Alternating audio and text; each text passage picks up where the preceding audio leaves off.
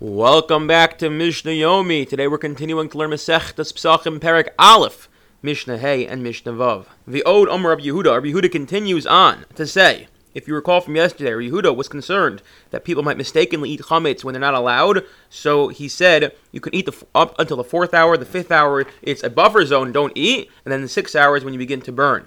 He continues to say, Shtei chalos shel toda psulos menuchos al gavi itztava. In order to create some sort of sign so everyone knows when it's permitted, when it's not permitted, because people didn't have watches back then, they would take 2 disqualified loaves from the Toda offering. Why that? So the halacha is that when someone goes through some sort of salvation, they either are required or they pledge to bring a Toda offering. Part of the Toda offering, it's one of the few karbanos that actually has chametz brought with it, and they would bring loaves of bread. Now, here's the thing, because on Erev Pesach, already once Pesach begins, you're not allowed to eat the bread, so it was forbidden to bring the Toda carbon on the 14th, because what would that result in is you would not have enough time to eat the bread, and the bread would become disqualified. In fact, there is an opinion out there that even says that once the bread becomes disqualified, so then the offering itself, the meat part of it, the animal part of it, reverts to becoming a regular old shlomim, and you didn't accomplish anything. So, in order to avoid this issue of the bread becoming chametz, the chametz becoming aser, prohibited, they just said one is not allowed to bring a Toda on the 14th. If you have to bring a Toda, either bring it on the 13th or wait till after Yom Tov.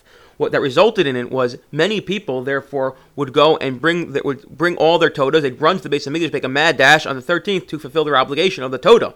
But part of the issue is that the Toda, you only have one night and one day to eat it. So that what ended up happening was on the 14th now, if everyone brought on the 13th, and so many people brought it, and there was such a large amount of bread used in this Toda. The reason for that actually is, I believe our first points out, because the Toda uniquely not only had meat but had all this bread because it forces one to invite others to eat with them, and that's the way in which we celebrate a salvation.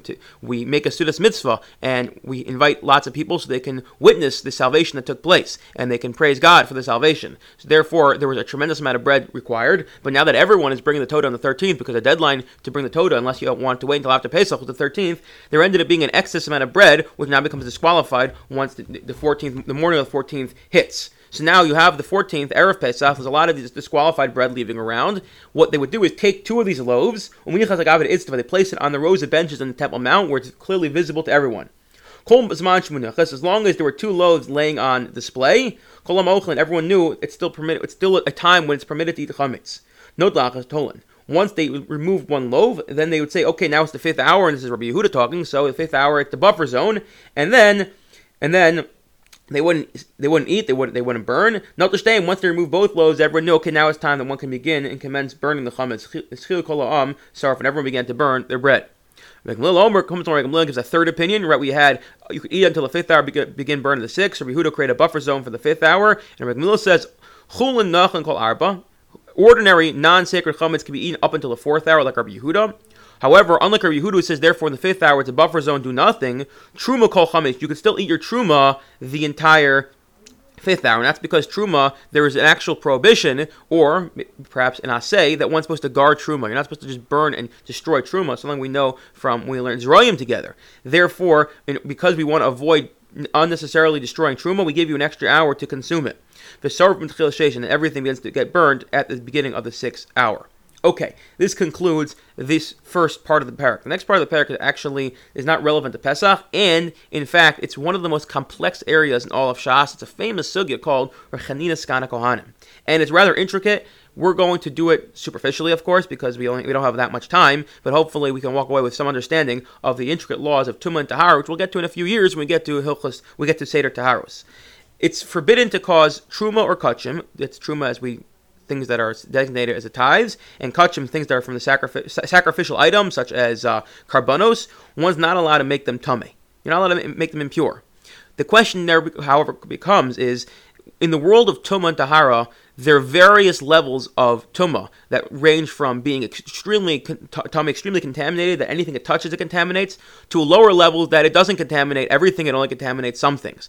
The most impure thing one can have is a dead body, and that will make everything impure. However, as as the chain begins, whatever makes impure goes down one level. So whereas the avia vosa tuma makes everything an avatuma, as in the dead body will make everything below it just an avatuma, that's level. That will make next thing a rishon tuma, a shenil tuma, a shlishil tuma, and then reveal tuma. Meaning to say, if a dead body touches a person, that person now is contaminated.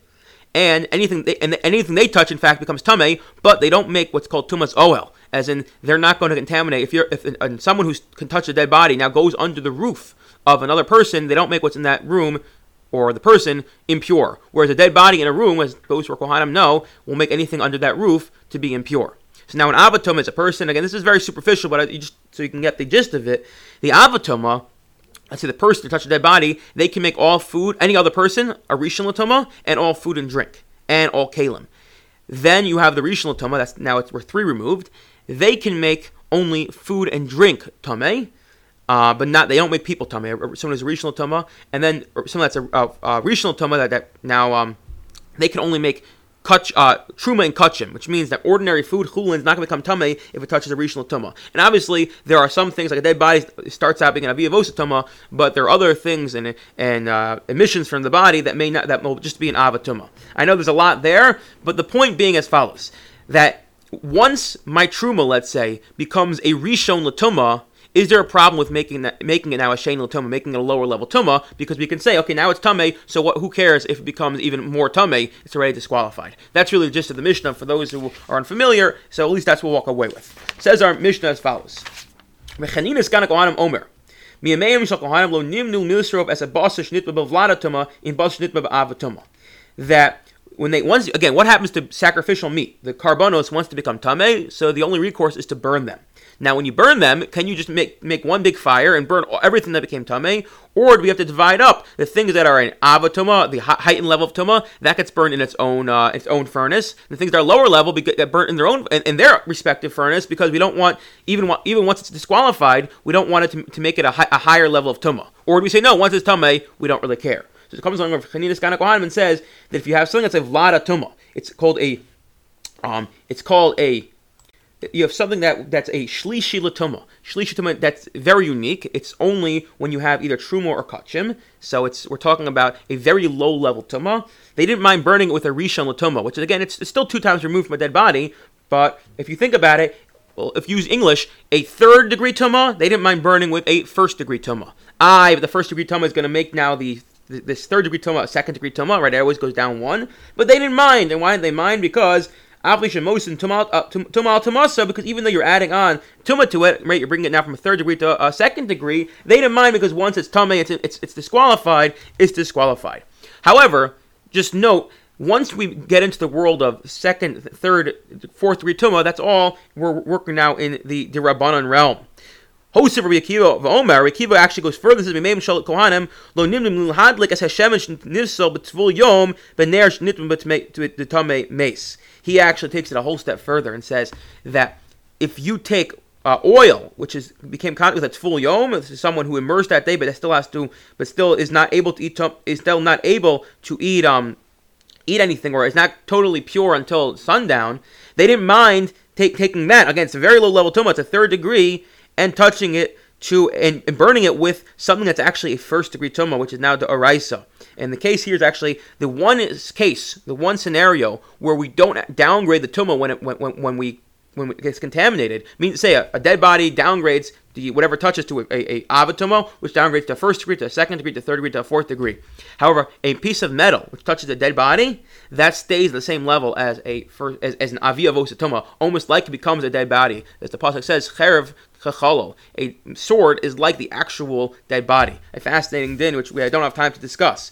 Rekiva basically says a blanket rule: once something is disqualified because of tuma, we don't care what the grade is. We don't mind, therefore, making it and adding on tuma alpisha mosin tuma al tumaso, because once it's disqualified, it is therefore disqualified, and that is the end of this Mishnah. So again, I know there's a lot there, but what we're going to walk away with is as follows: once something becomes tamei, impure, are we allowed to then go ahead and make it more impure? Because we're supposed to watch a truma and kachim, not make them impure.